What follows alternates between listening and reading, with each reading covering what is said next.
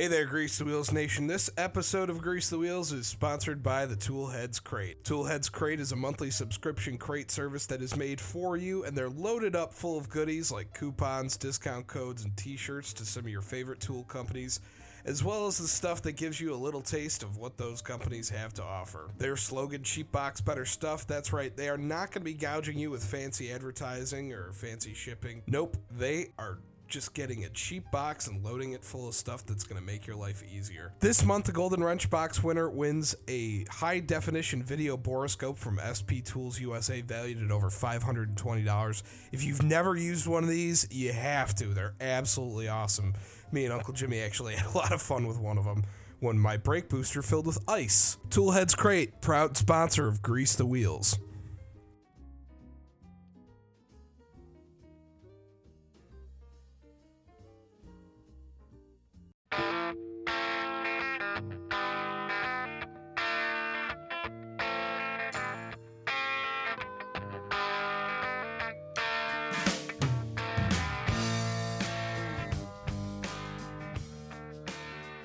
All right, good morning, ladies and gentlemen. It's your Uncle Jimmy coming to you live from the Rock and Roll Garage with your weekly technician podcast called Grease the Wheels, a podcast for automotive technicians and anybody else who fucking feels like listening. Hey, today we're going to talk about the heinous things that we do to automobiles. And I'm not talking about customers necessarily, although they're known for doing very heinous things to their cars. I'm talking about the things that we do to them too sometimes. Now, in the past, I have owned several cars. And some of these cars I bought just for parts. And once I got the parts off of them, well, it was fair game. It was fair game as far as what happened to that car. There were cars, and I'm talking on the order of about 50 or 60 different cars that I bought or owned just for a specific part or specific parts. But I had quite a few, and I've done a lot of heinous things to them, things that were not good, things that kept them from ever working again, kept them from ever even being a solid piece of material or a vehicle, so to speak. And I don't have any qualms about doing any of these things. I know that cars are a consumer product. They are as expendable and disposable as a Bic lighter or as something else that you would throw away. I mean, really, like a bread wrapper or a candy bar wrapper. They're a consumer product. You buy them, you use them. When you're done, you fucking throw them away. But you can have some fun. You can have some fun with them before you throw them away, you know. And I know that you know what I'm talking about. A lot of you have done things like this, where you take a car and you shoot it. That is absolutely, honest to God, one of the best things you can ever do to a car. If you, and I mean this seriously, okay, this is not bullshit from your Uncle Jimmy. If you are frustrated at work and you find maybe working on one or two cars has really frazzled you, it's driven you crazy, one of the best things that you can do is find a friend who maybe has a couple of junkers out behind his house that he doesn't want anymore. Or maybe you have a junker out behind your house that you don't want anymore. And maybe you have a gun or guns, because I know a lot of you do have guns. A lot of you are big gun fans. And I myself am sort of a gun fan. I don't have any, but I've fired quite a few. And some of the most fun that I've ever had is taking a gun and firing it at a car, because cars make wonderful targets. Now, obviously, I'm talking about cars that don't have any fucking people in them, thank you, God. Okay? I don't want you shooting cars with people in them. Don't do that, okay? That might be fun, too, but not after someone gets hurt or dies and you get arrested and thrown in jail, and who knows where you are. You might get put into an electric chair and zapped. So don't do that. But if you have an old car out behind the house and nobody's in it, feel free to shoot that motherfucker, because I'm telling you what, there is nothing, and I really mean this literally, nothing more satisfying. Well, okay, there's a couple of things that are more satisfying, I agree, okay, but in the top 5 of things that are really, really satisfying is shooting cars, especially with high-powered rifles and, you know, assault weapons if you have those, or shotguns, even 22s, because 22s make a wonderful little hole in the car, and they don't cost a lot, and it's just fucking fun. It really is. I had one car I bought many years ago, was a 1971 Cutlass Supreme. obviously a beautiful car when it was new. I bought it from a gas station that was using it as a scrap metal dumpster. It had some parts in it that I wanted. I dragged it out to the farm out behind my parents' house and removed all the parts I wanted from it. And what was left was not much, but it was sheet metal and glass and whatever. And we shot the living fucking shit out of that car. I really mean this literally when I say to you, we probably put about 1 million rounds into that car. It sat out back for probably a good 10, 12 years. And about 25 or 30 times a year, we went out there with thousands of rounds of ammunition and just shot the living fucking piss out of that car. And it was fun every fucking time. I mean, and then what we would do, because, that only was so much fun for a little while.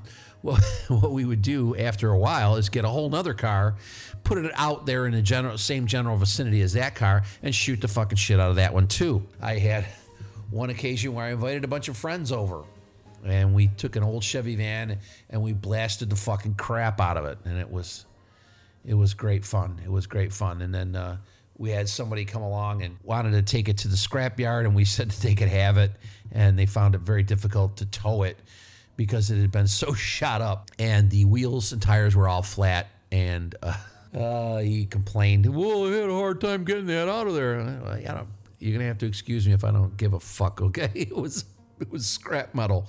It can't always be easy, dickhead.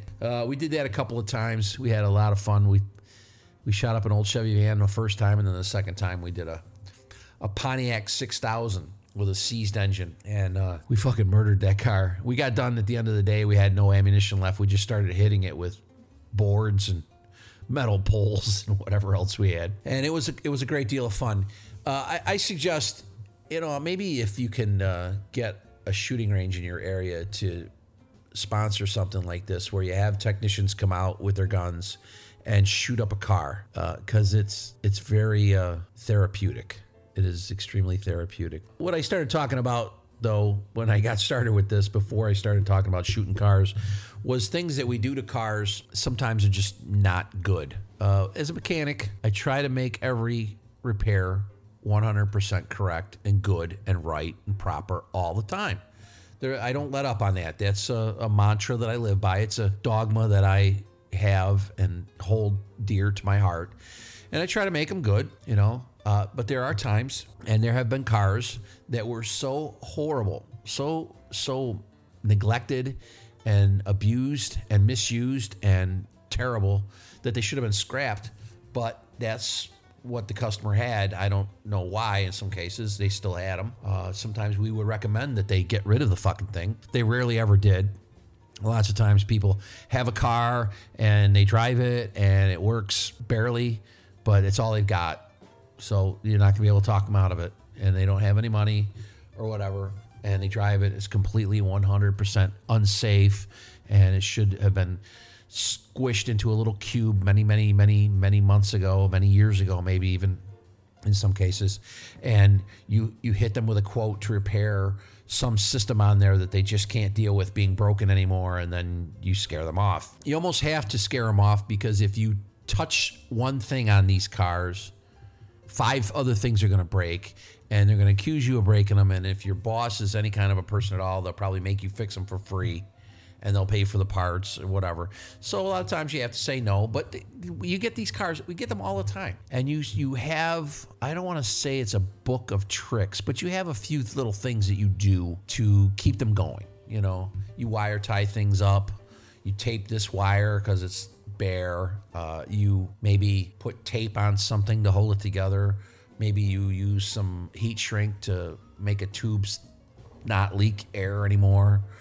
There's a million little things that you do. And to me, it all falls under the category of heinous things that people do to cars. Even if it's you, even if it's me, I feel like they're heinous things to do.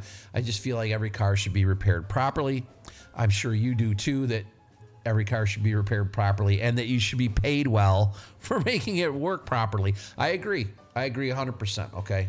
Now, why am I talking about repairing a car properly after talking about shooting them?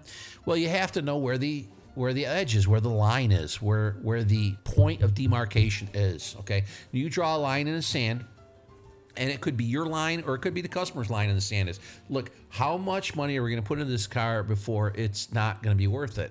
Well, sometimes if it's so fucked up, it's just a nickel. And you're like, look, I wouldn't even put gas in the fucking tank. I'd be afraid that it's not even going to make it out the fucking gas station driveway, onto the highway again. And I'm going to be out the $10 I just put in the tank. That is what I'm talking about mainly. Is cars that should have been retired a long, long time ago. Sometimes they're not. Now, your line in the sand as a technician is going to be different than the line in the sand for some of your customers. And what I call it, I had a name for it years ago. I don't like to use this name anymore, but it's very appropriate.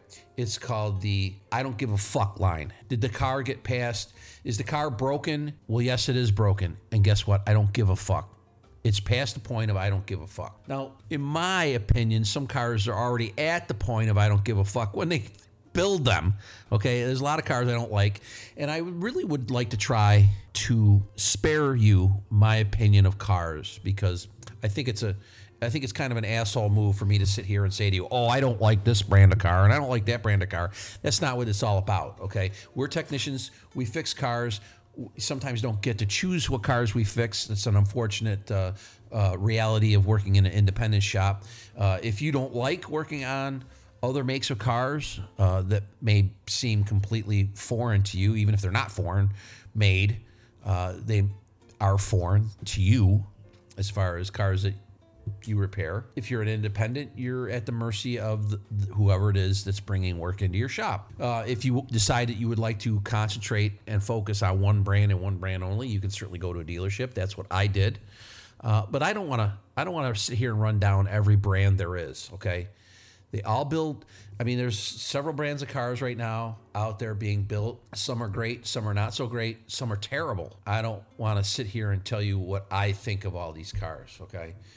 My opinion doesn't matter to you. It shouldn't matter to you anyway. I mean, just for an example, take a Kia. In my opinion, they're not very well built. The gentlemen who are working on them are replacing engines like mad. Apparently, at some point in time, when they were building the engines, they didn't flip them over to allow the chips to run out of them. So that's what I'm talking about when I say sometimes vehicles have heinous things done to them even before customers get their hands on them. Sometimes even before the dealer gets their hands on them. Sometimes heinous things happen to cars at the dealership. Now, hopefully this doesn't happen very often. Hopefully it doesn't seem to happen at my dealer. But we did have one car, and this was actually fairly recent, where a gentleman bought a car. He special ordered it, came in, it was a specific color, and then he went and he had some really goofy ass looking stripes put on it. And then the next thing I know, a week later, he has the car shows up again, and a gentleman from a body shop down the street comes down, and he is installing a great big fucking wing on it. And I just feel like that is like really the ultimate in heinous things to do to a car, especially when the car it's a very nice car. The color didn't really suit me. The stripes didn't suit me at all. And the wing, I mean, that really just pushed me over the edge. I just felt like this guy had ruined the car. Okay, now I'm not going to tell you what kind of car it was, but it was a well-made car. It had beautiful lines.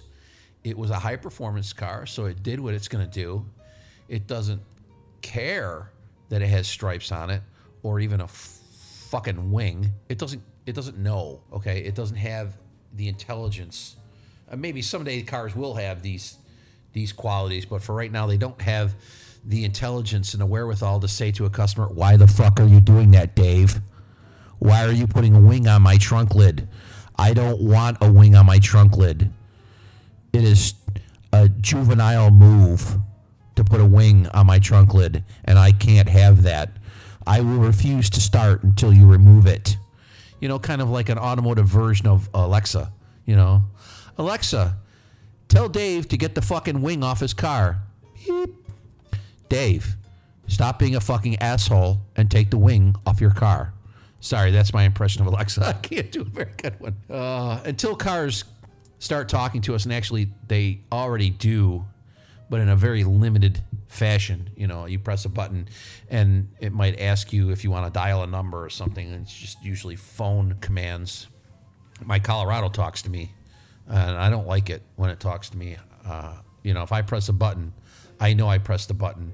It doesn't have to fucking tell me that I pressed the goddamn button for the phone. I don't need that shit. I don't want my car talking to me, because if my car starts talking to me, it's not going to take very long for my car to start talking back to me. And that I definitely don't want, because heinous things will definitely fucking happen if my car talks back to me. If I press the button and say, James, why are you calling that girl? She doesn't like you. Don't talk back to me. She hates your guts. I'm going to smash you into a fucking wall. James, that isn't going to solve the problem that she doesn't like you. Shut up! Press the button again. All right, I'm not going to call her, asshole. I don't need cars to talk, okay? Other heinous things that happen to cars. This is nobody is discouraging anybody from doing this. And they fucking should. At least in my opinion, they should. People who buy a car and then suddenly they want to buy all of the accessories for that car. And I think the worst version of that is Jeeps, because number one, Jeeps have been around for since 1941, 1940, 41. Okay, so they've been around for a long time, and people, even early on, the GIs strapped shit to them. Okay, but they were trying to survive a fucking war, folks. Okay, so if you see an Army Jeep from 1941 or 42 or till the end of the war in 45 with a fucking shovel strapped to it, or an axe. A lot of them had axes strapped to them. Gas cans, spare tires. They have all that shit strapped to them so that they can fight a fucking war. You understand me? Okay. So if you have a Jeep now, say you buy one of these modern Jeeps, with air conditioning and an OBD2 port to tell you what's wrong with the engine and a spare tire, and you strap all of this shit to it. My question is, where's the fucking war? Do you need all that shit strapped to that fucking vehicle? Probably not. Because you're just driving from your house down a suburban street to a highway, and then off the highway onto an industrial parkway, and then you park at a building where you work in an office or whatever, and then you get back in the fucking thing and you drive back home again. Not once ever going off the fucking pavement. But you know what? You've got these great big dick C-Pex tires, and you've got one of those fucking magical jacks attached to the hood, and you've got KC daylighters all along the top of the windshield, and you've got a winch, and you've got all this stuff. And it makes your Jeep look cool to some people. But there's no fucking war. You don't need that shit. So it's another example of some of the heinous shit there. Now, some of you might think I don't like Jeeps. You'd be wrong. I've actually owned a Jeep, but the Jeep that I owned lost the war with salt, and it was so fucking rotted. It had a plow on it, which made it useful until the plow rotted off. Seriously, it was dangling by its chain. Seriously. It was worthless. It ran okay, which was kind of amazing, but it was worthless. It should have been scrapped. I shouldn't have bought it. I sold it, so I made out all right. I sold it for what I bought it for.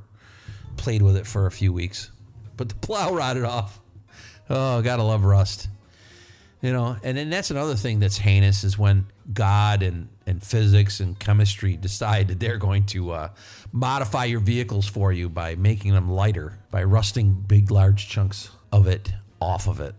That's what killed my Jimmy. I used to have a GMC Jimmy, which I loved dearly, to be honest with you. It was comfortable to ride in and always ran, and it was easy for me to work on. But there was one night I was trying to take something off of it, and I hit the frame with my air impact.